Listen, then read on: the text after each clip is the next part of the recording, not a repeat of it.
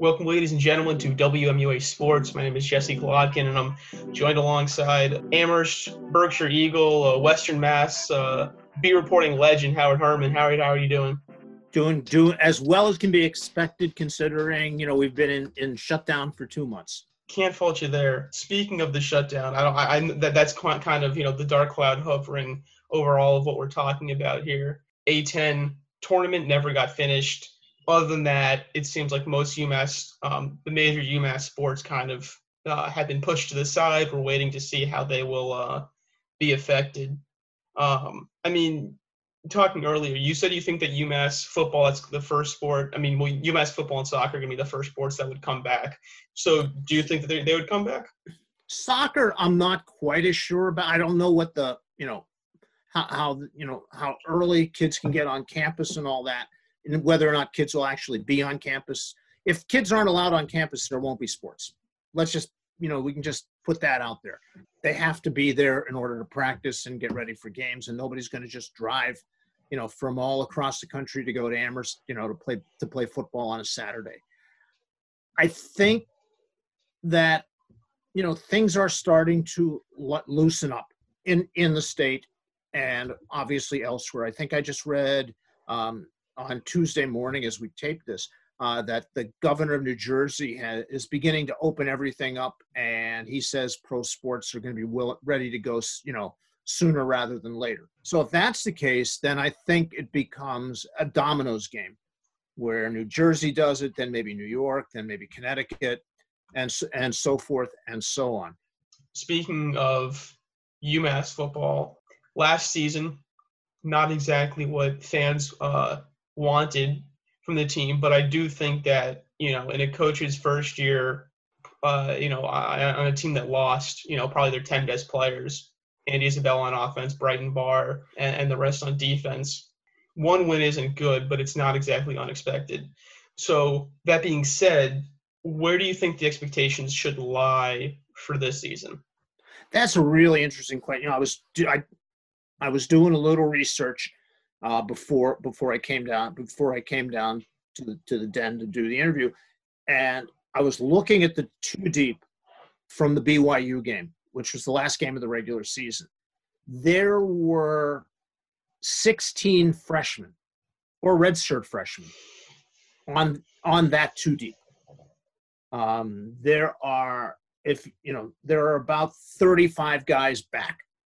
And there were, based on that two deep, and I was counting them up, it's 8, 11, 19, 25 of the 44 players who were on the two deep were either freshmen or sophomores.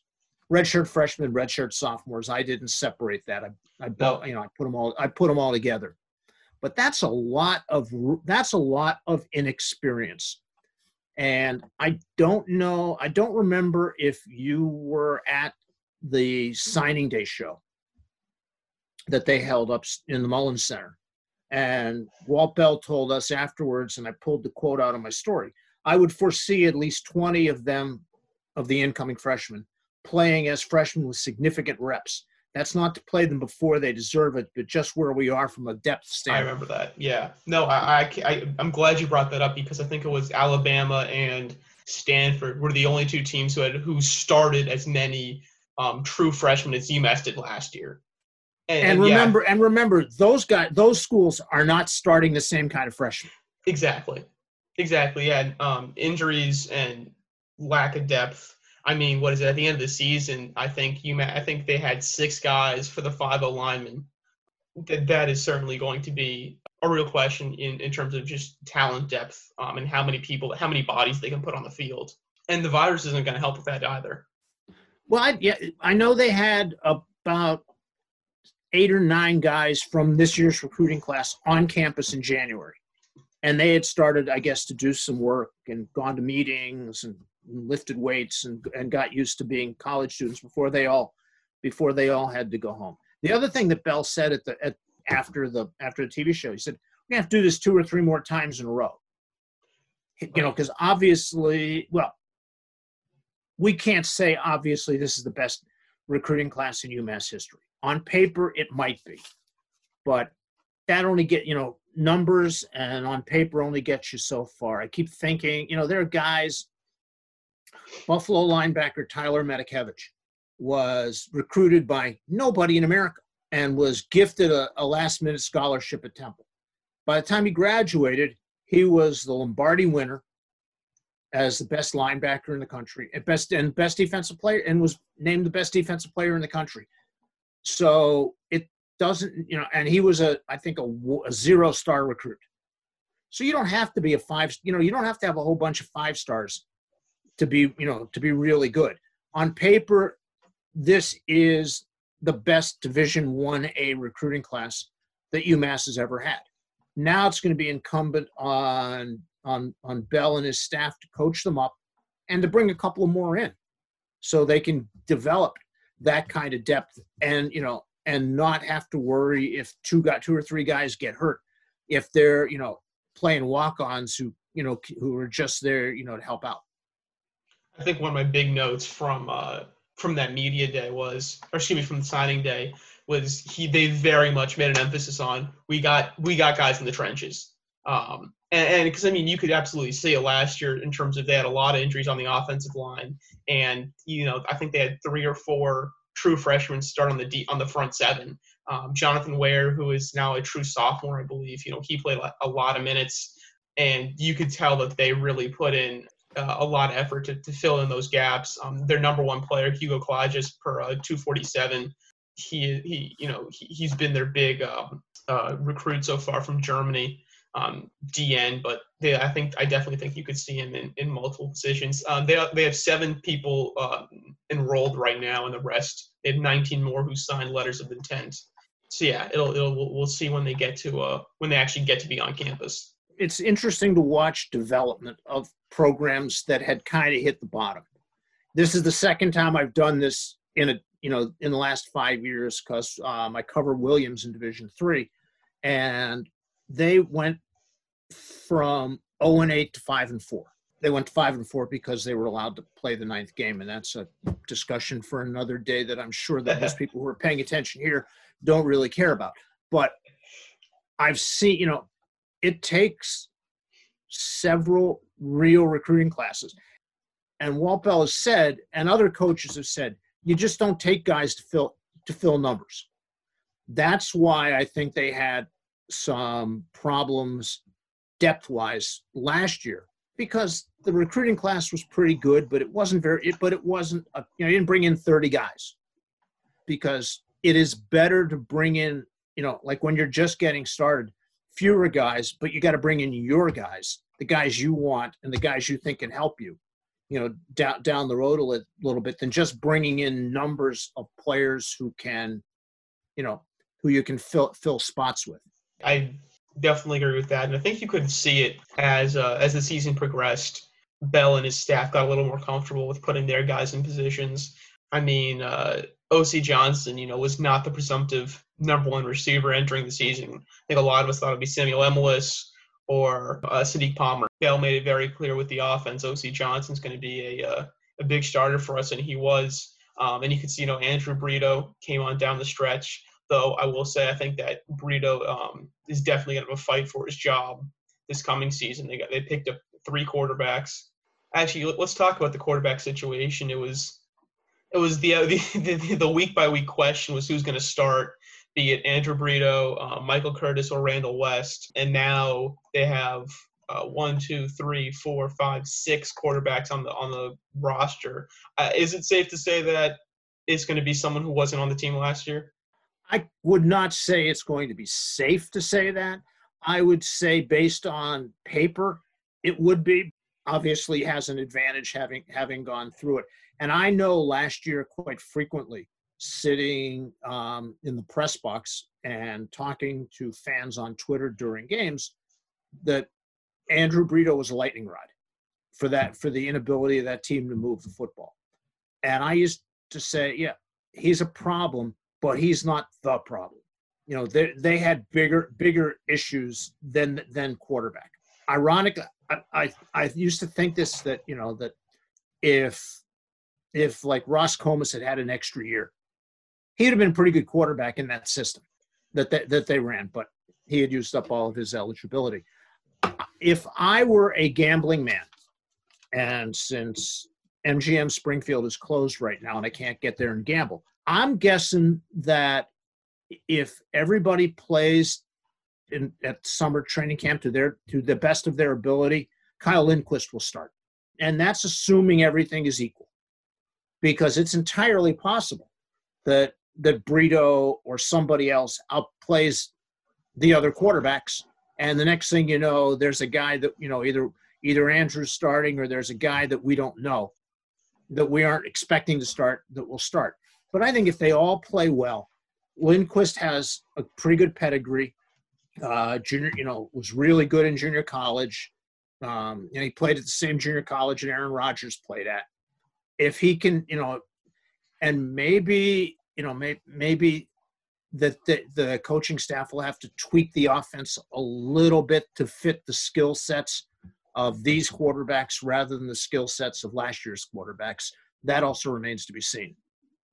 Well, I agree with you on the Lindquist take. From the signing date, Bell definitely seemed to like him. I mean, he is your prototypical starter, big guy, 6'4", 215. He doesn't have the mobility that Curtis or Brito has, perhaps, but he, in terms of making throws, he definitely has the arm strength to do it. And for the last year, Bell had said that he wanted to be able to push the ball downfield. I mean, credit Brito, he has a good arm, but the lack of height definitely hurts that ability to see the field.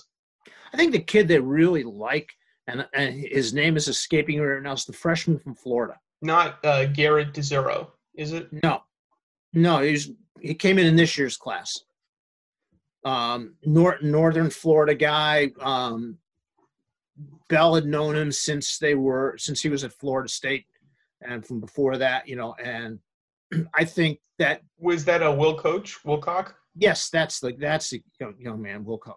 And I think the coaching staff really like him, and if he does, maybe it might be between the two of them. They're both 6'3", big athletic guys. It'll be interesting to see. Brito was kind of feast or famine. Well, he had some real good moments and then some real awful moments. I just think he's small and has a good enough arm, and maybe having the year off to study more and watch more tape will help him.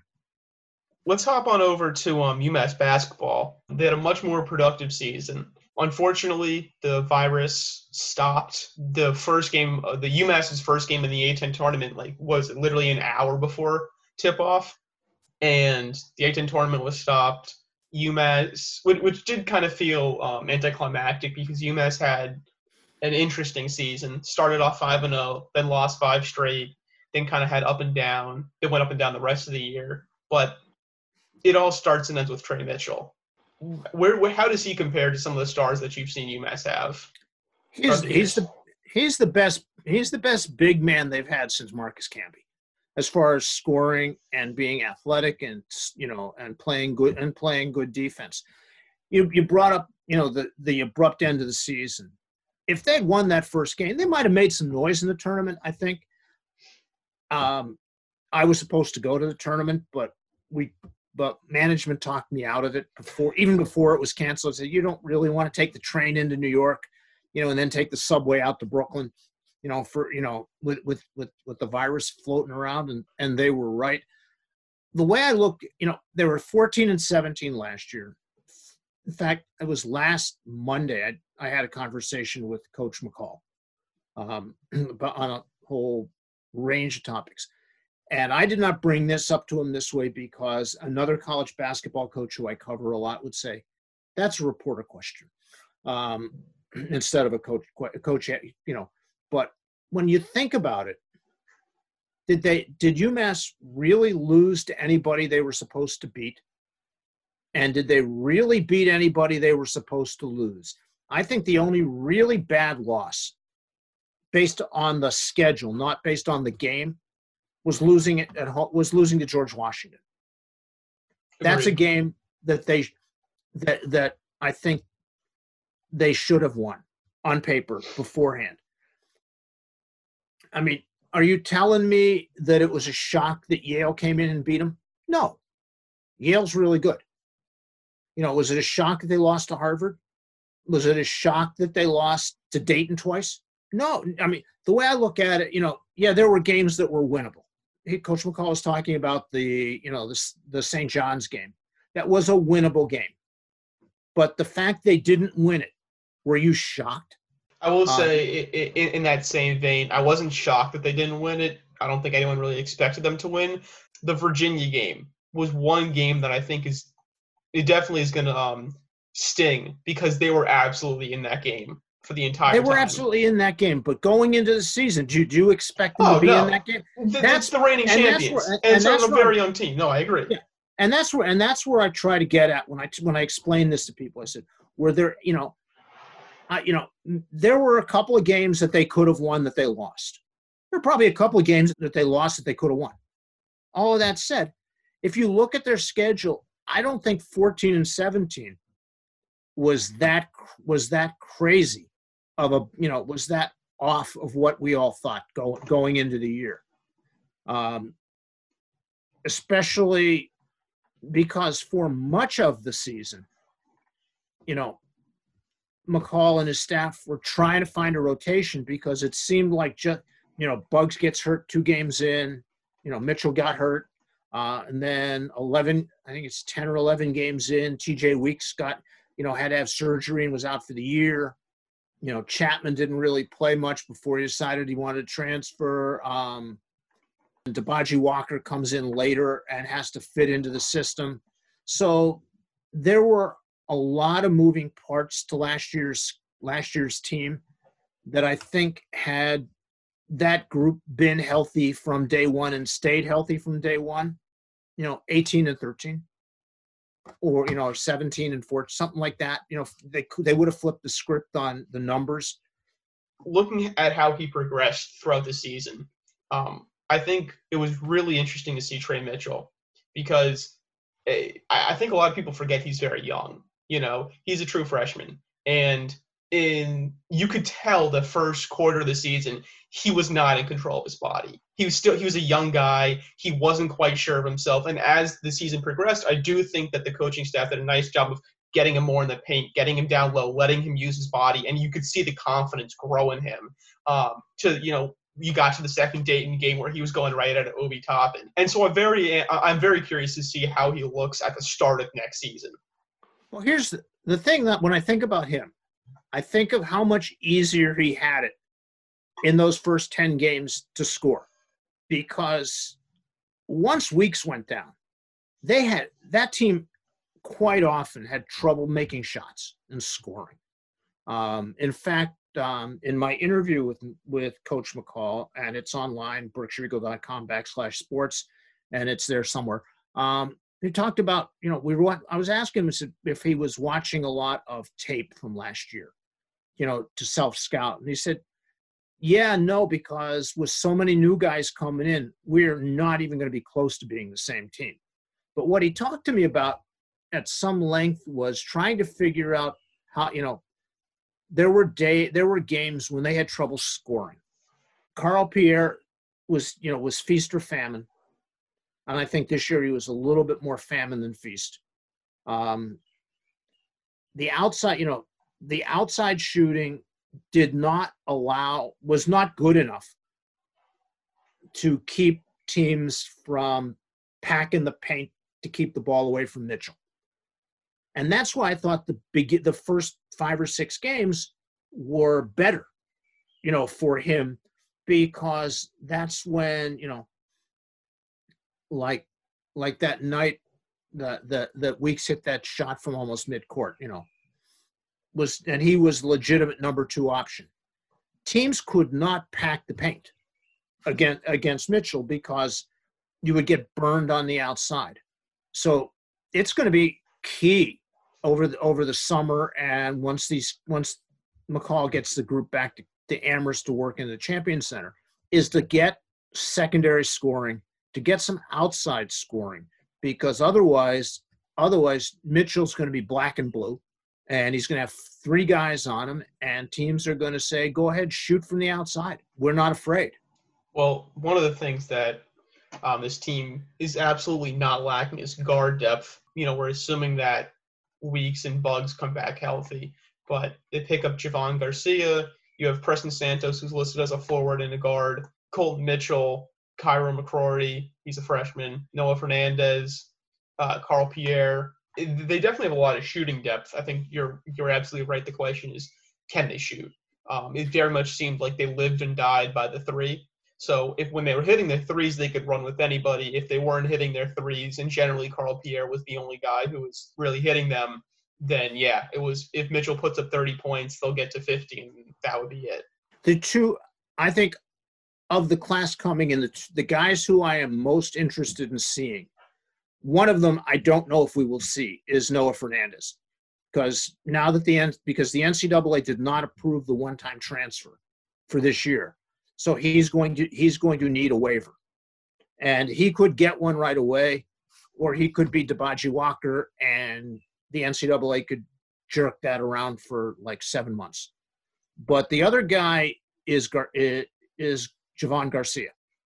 That was a powerhouse team at Brewster Academy. I just wrote a story that's going to run either tomorrow or the next day about all of the New England guys, where they were all ranked by New England Recruiting Report. I think 7 of the top 8 of New Hampshire guys were all members of that Brewster Academy team.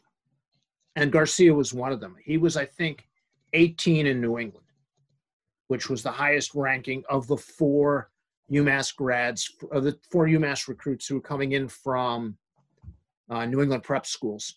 He was far and away the highest ranked. So I think,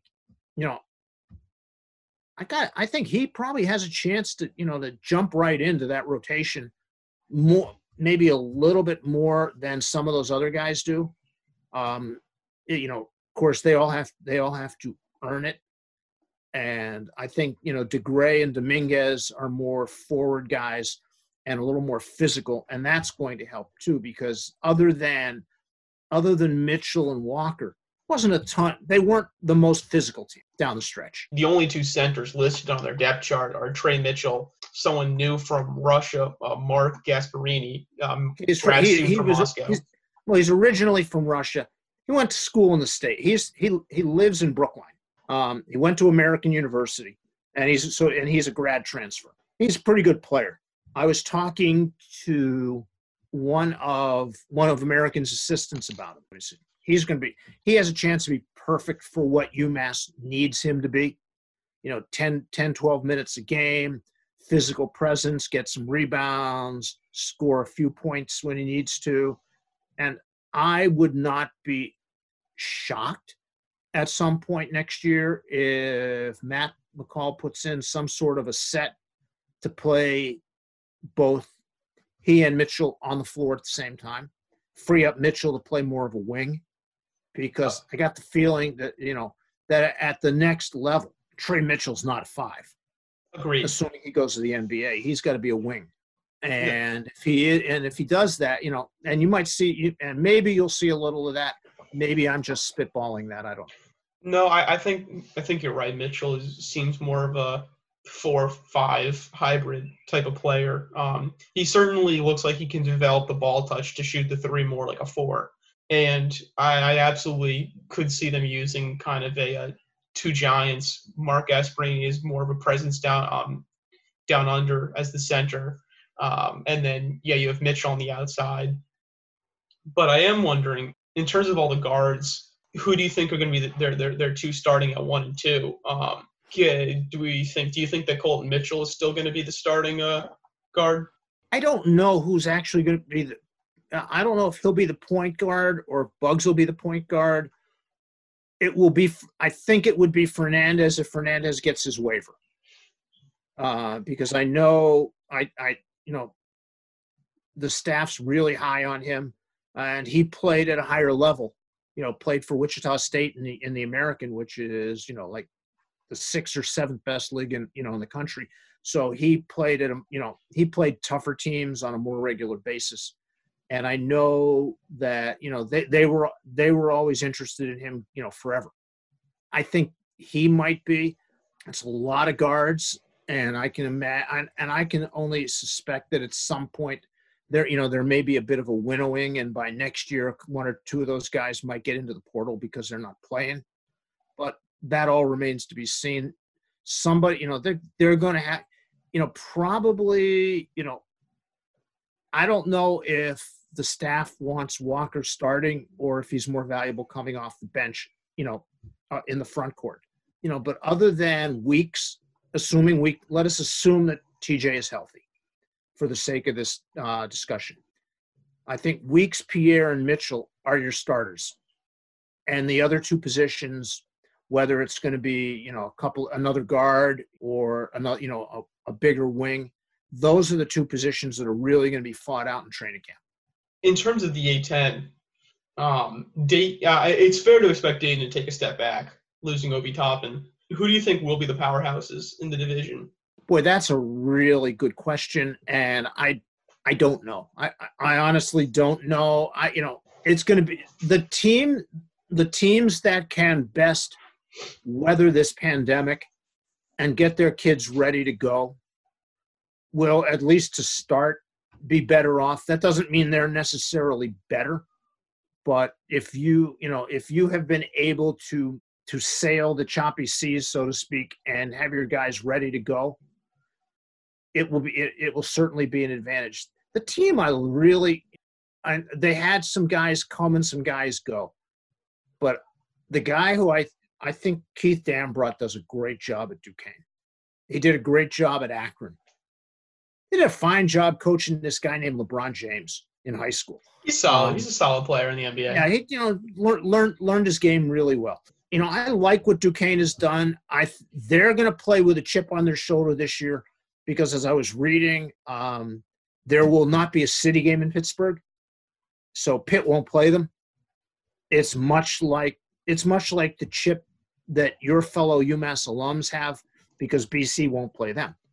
Looking ahead, what do you think is probably a fair estimation as to how far this team is going to go? Not necessarily record. I think that if you look at their peak and their ceiling probably is fringe tournament, maybe NIT. But that's assuming they make a lot of noise in the A10 tournament. Do you think that's too optimistic, or? I don't. I have long believed, and this goes back to when Steve Lapis was coaching at UMass, and between going back to Bruiser and Lapis and Travis Ford and Derek Kellogg and now Matt McCall. UMass should be in a has enough of a pedigree and should be good enough to be in a tournament every year. It doesn't have to be the NCAA every year. It could be the NIT. But there is, to me, a coaching staff should be able to recruit good enough players here, and the league is such that the Minutemen should be able to qualify for either one of the big two tournaments, or maybe even the third. Maybe even the CBA, the CIT or whatever it is, the ones you got to pay to play in, because sometimes those can be very valuable, to get good at. If you haven't been in a while. Big thank you to Howard Herman, of course, for doing this interview. You can find him on Twitter at Howard Herman, or if you still read a physical paper or just look at it online, of course, you can find him in the Berkshire Eagle. And I hope you enjoyed this broadcast of Through the Wire on WMUA Sports. You can find all the other episodes on our SoundCloud, and we have a Spotify coming very, very soon. You've been listening to WMUA Sports.